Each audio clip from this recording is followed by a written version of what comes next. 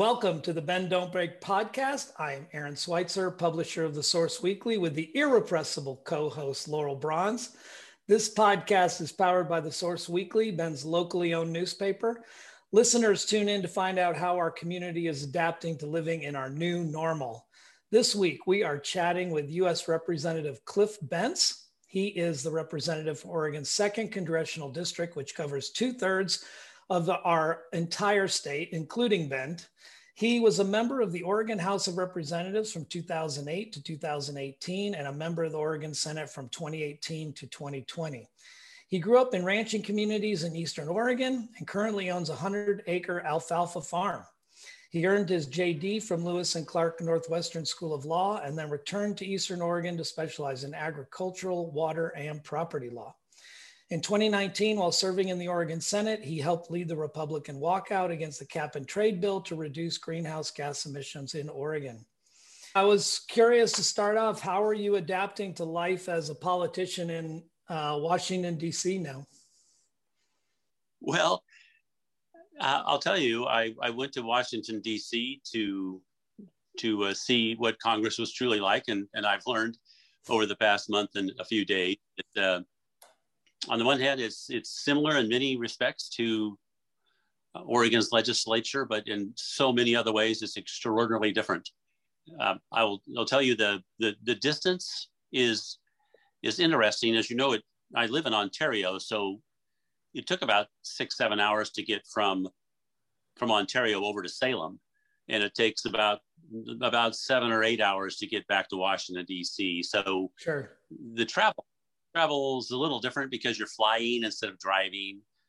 So that's slightly different. But the sheer scale of people, in other words, there's 435 congressmen and women, and there were only 90 of us in Salem, 60 representatives and 30 senators. And of course, we have the pesky governor you mentioned earlier. But we've got so many more people that you have to get to know, and you got to get to know them, and it's really a challenge, particularly when people wear masks. I'll tell you, it's right, a challenge. Yeah, Representative, how does your staff compare now to the staff you had before? Like when you get to Washington, it must be much larger for you. Well, I had one staff member here in Oregon full time, and now I have between 16 and 17.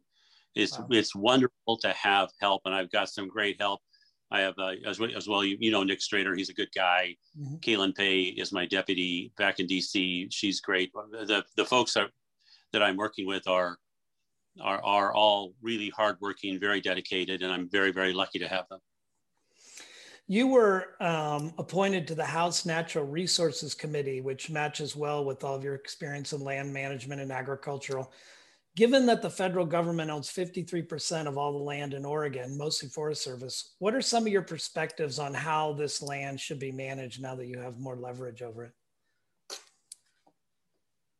Well, you're correct. I was appointed to the Natural Resource Committee, and I think I'm going to be on the Water Subcommittee and perhaps the Public Land Subcommittee. We don't really know yet. However, I'll be in the minority, and of course I'm accustomed to being in the minority since I was in the minority all 12 years I was in Salem, not one day in the majority. So exactly how much I'll have to say about how public land is or is not managed is a real question. I will tell you this, though. One of the things I've learned, both in the legislature when I had my Senate district, which was large, and now this district, which is much, much larger, is the incredible differences between places like Bend, which, by the way, Bend is beautiful, Sisters is beautiful, Redmond, that whole Central Oregon area is absolutely gorgeous, and it's. But I was on a Zoom call. I've been on a bazillion Zoom calls just like you, and people from all over the United States know where Bend is, and they love Bend, and for good reason. It's beautiful. The challenge in dealing with public land that surrounds Bend is making sure you get it right, because you guys' focus on recreation is far greater than is the case as you go almost any direction. It's not quite right. Down in the Ashland area, there's in Medford, there's equal pressure, I think, for more attention paid to recreation. And I'll just tell you, that area deserves an enormous amount of careful thought, because cattle and hunting do a certain amount of damage to land, but people can do a lot more. And so you have to be really cognizant of how we're going to manage this ever increasing number of people. But at the same time, Bend runs on recreation. So one of the challenges for me is to make sure I understand what Bend wants. What do you see as your biggest priorities for your district? Well, of course, the first one is trying to recover from COVID and to get people vaccinated. That's the most important thing. I mean, it just dwarfs everything else. I have not gotten my shots yet. I will get them as soon as they reach the age level where I can point at my age and say, hey, that's why I'm getting the shot. You don't have to tell us when that level's coming. It'll be a long. Yeah. Anyway, the bottom line is it's COVID, and the second one after that, and it is fire. Fire is got to be you guys particularly. Well, actually, everybody in the district is subject to fire. I was looking at some materials this morning that show how we can measure the amount of carbon in forests that surround cities, like let's say Sisters or Black Butte. And we perhaps, I hope, can start telling people the degree of risk they're running by just living where they're living.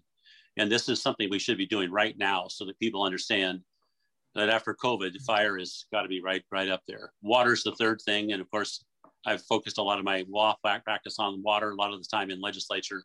So I look forward to trying to continue to help Central Oregon with its water challenges. And to that end, I hope we can find some additional funding for I think it's the Pilot Butte Pipeline project.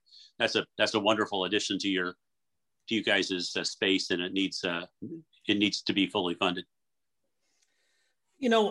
Right below COVID, probably on the media radar, is the discussion about the divisiveness that the country's experiencing in their national politics. And as a freshman rep being kind of thrust into that spotlight, what are your initial thoughts about how we overcome that divisiveness? Do you see a path forward for that, or anything that's changing as you start in with this under this new administration? Well, I would just say I do an enormous amount of reading. If you can tell by looking behind me here, books. This room is filled with books. I subscribe to I don't know how many different periodicals. I read all the time, and I try to keep up as best I can with electronic media, but that's just almost impossible. But what I have noticed is that the media trends toward what's most exciting, and that's generally not people getting along. It's generally just the opposite. And so there's kind of some odd reinforcement going on with things that drive people apart. And I wish that were not the case. I wish we would be focusing on kumbaya as opposed to all the negatives that seem to draw the attention of social media and perhaps not perhaps, and of course the press. So what's happened, as you well know, is in your space is politics has become entertainment, and everybody has their cell phone in their pocket, and every other minute can be looking, if they want to be, at people arguing over things in Washington D.C. or wherever. And does that lend itself to why we're more divisive? Perhaps. There's some other things. The more involvement of more people, the more challenging it is to try to figure out how to get everybody together. And for years in my law practice, I worked with different families trying to bring them together to get the family ranch or the family farm or the family business moved from one generation to the next. And just bringing 20 or 30 people together was an incredible job. I used to have a team of people I would bring in, and the last one we hired was a psychiatrist for myself, because the challenges were so great. I'm joking, by the way. I never did hire the psychiatrist. But the point is, it's really, really, really hard. And so the problems that we should be focusing on, how about China? There's a good one. That does not lend itself to easy solution. Or how about talking about Medicare for a minute? We've got to fund Medicare, but man, is it expensive for those next generations coming along. So each of these problems really, really, really difficult.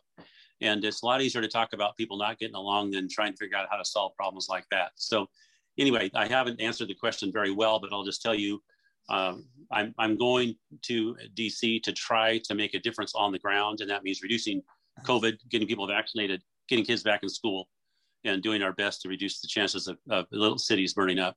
I'm just curious if you find, as you interact in Washington amongst people from across the aisle, do you find that divisiveness is a little lower than what it's projected at in national media? I mean, when you're interacting, or are there kind of these walls that seem almost insurmountable?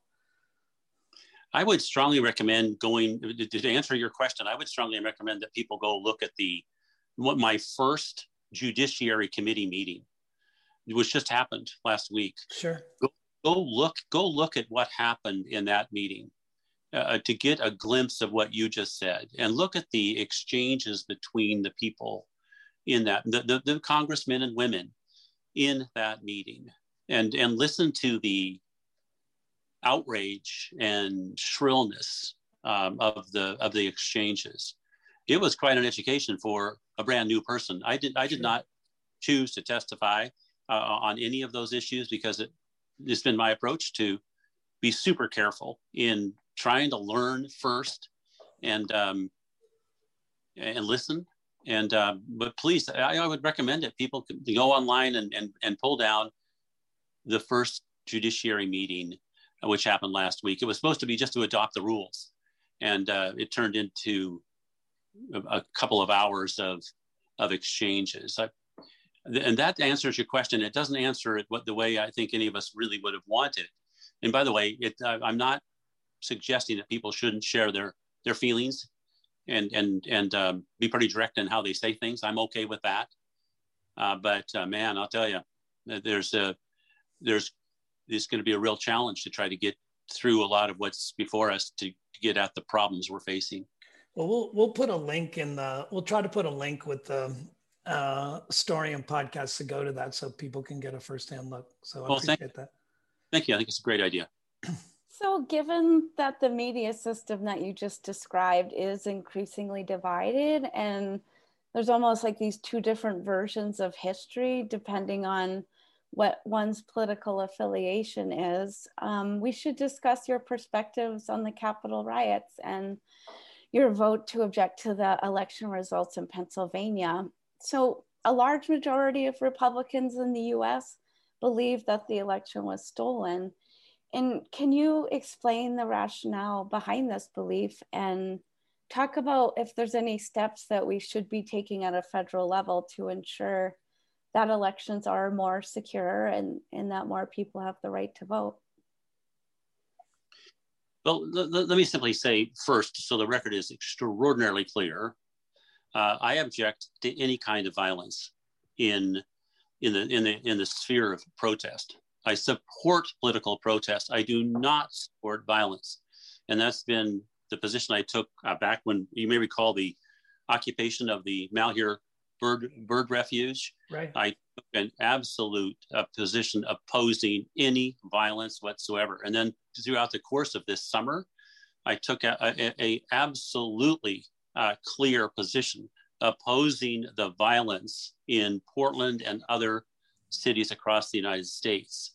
I want to make it very clear. I support the right to protest. I do not support stepping over the line into violence. That's simply wrong and reprehensible. I condemn it totally. And watching the mob invade our Capitol was one of the saddest moments of my life. watching that happen. I was not on the floor. I was in my office at the time. We'd been asked by Speaker Pelosi to stay off the floor unless we were going to speak, so we could reduce the chances of COVID transmission. So we were in our office as we watched with horror and saw what was going on. What I had done, and I listened carefully before I'd vote. People come in and say, "How are you going to vote?" I go, "I don't know yet. I'm going to listen and see what we're going to do." What my team and I had done was go through carefully the 6 states that we understood were going to draw an objection. The first one was going to be Arizona, and the mob came through the windows and doors and everything in the middle of that Arizona argument. So we went back afterwards 5 hours later, and I voted against the objection when it came to Arizona. Why? Because my team and I had determined the only foundation for an objection to any of those 6 states was if they had violated the Constitution.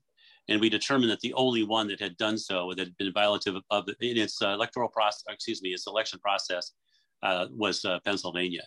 And that was the reason for my vote. And you can look at my press release. I've called out exactly what I did as clearly as I could in it. Yeah, thank you. Getting back to more local, Bend has become a Zoom town. We can't do a single podcast without using that phrase regarding the state of our city. What are your thoughts about the increased role that Bend is playing in your district? And it seems to have an ever increasing influence. The population's exploding. How does that affect the way you're going to be representing your district? Right. Well, before COVID, my plan following winning the primary had been to spend most of my time in Bend and in Medford. That's where we were going to move over there. I was going to move over there and just go from place to place to place to place so that I could build upon the foundation I already enjoy when it comes to knowledge about Bend and Central Oregon. On the one hand, I have far less knowledge about the Medford, Grants Pass area. The reason I know Central Oregon so well is my family we've been in that space for years. I practiced law in that space. My sister lives out in Crooked River Ranch. I don't know how many weekends I've spent on Mount Bachelor skiing very badly, I might add. But I know that space. I have great friends that live out of Black Butte, great friends that live out at Sisters, great friends in Prineville. I'm serious. That area is hugely important to this state. And frankly, I think it's important to this nation. It's a beautiful, beautiful space. And by the way, I assisted in 2017 in putting $50 million in the transportation package, of which I was co-vice chair, but it might as well have been co-chair. I made sure we put the $50 million into your Cooley interchange, and that was the foundation for the $60 million that came along from the feds later, and you need another 150 or something to finish it. And that's just, as you well know, you're never done with the transportation system. It's a constant effort. And I had hoped to get on transportation infrastructure in Washington, D.C. I did not get on that committee, but had I been on that committee, even now, I'll be doing what I can to try to help Central Oregon manage its significant traffic challenges. But Central Oregon is an absolutely key part of this state, and I'm so happy it's part of my district. Do you feel like there's anything the federal government could do to increase internet access in this area? You know, with all these telecommuters, a lot of people say that, we need something that can reach out into the rural areas, and that maybe it could be something like happened, post Great Depression with electricity. The rural electric bill, Lyndon Johnson. So those concepts are ones that I want to pursue. Of course, to the extent that we can keep people in their homes on using Zoom, they're not out on the already really crowded roads. So sure, can the federal government do something? Yes, with that transportation bill coming along, these are the kind of things we should be talking about. Hey, we can keep this many cars off the road if we have this much better broadband. And then as far as rural areas go, we, in my district, my Senate district, before I went into the House of Representatives now, looked to see what areas in Oregon needed that kind of help. And we would be building on that kind of foundation to make sure kids and families and businesses in the rural areas enjoy what now is it's you better have that kind of access or you're just out of luck. You've got to have that kind of access. So tell us a little bit more about the House Judiciary. You mentioned that you'd had a meeting so far, and we've been talking a lot about Section 230 regarding social media, which is something that you may be called to weigh in on in the future. So it's been a really hot topic in connection with the Capitol riots. And the argument against it is that it gives social media companies too much protection and that they should be held legally responsible when their users incite violence or promote racism. But the conservative side has different arguments against it. What are your thoughts around social media accountability? Well, I'm so fortunate. I mean, I'd say that again in a few months, but I was put on intellectual property subcommittee and the antitrust subcommittee and judiciary, and I am happy for that. Now, I'll tell you that those aren't the classes I took in law school, and that's not the area I've studied or practiced within in my years of being a general practitioner in Little Ontario, Oregon, in my little 10-lawyer law firm, of which, by the way, I'm no longer a part. But I look forward so much to learning about how we best address the issues you just raised, because they are really, really important. But I know one thing about intellectual property: it's complicated, and antitrust is worse. Actually, I'm not sure which one is the worst. They're really, really tough areas. And but I so look forward to trying to sort them out and reach a point where free speech is protected, but at the same time, we don't have damage being done to people. As it's so easy now. It's so easy to ruin somebody. It's so easy, and we've got to figure out how to control that in a way that's consistent with our constitutional rights, but at the same time doesn't put people so much at risk. Yeah, it's such a big issue these days, and almost impossible for anybody coming into elected office to actually come from a background where they do have experience and, intellectual property rights and monopolies, and understand the trends that are happening at Twitter, TikTok, Facebook, social. I mean, I don't envy you the position, but I do know from a media standpoint, and what we talk about here, Laurel and I, all the time, is that, from a publication standpoint and a traditional media standpoint, it's incredible to us that those social media companies get away with a liability waiver that they do as they currently stand. So I think all of us are looking for some kind of modification, but in the same way, none of us are experts, and I don't envy you your position. Well, I'll just tell you, that was the issue you just raised, Laurel just raised, is exactly the issue that I discussed with the ranking member, that is the one at the top of the Republican heap in judiciary, just 4 days ago. And it was the first conversation, a great guy, and we spoke with him at some length about it. He said, "What do you want to do?" And I said, "I want to learn." And so I'm pulling together the books and documents and the white papers, and I'm starting to do that. And it shows you, I'm not sure what, but I'm very happy to have this chance to learn and to do something to try to address the issue you just described. Yeah, well, good luck. Your legal background at least is a little bit of an edge in trying to get a handle on these things, and it's going to be quite the task ahead of you. And before you go, Congressman, do you have any last thoughts or things that we haven't touched on that you'd like to share with listeners?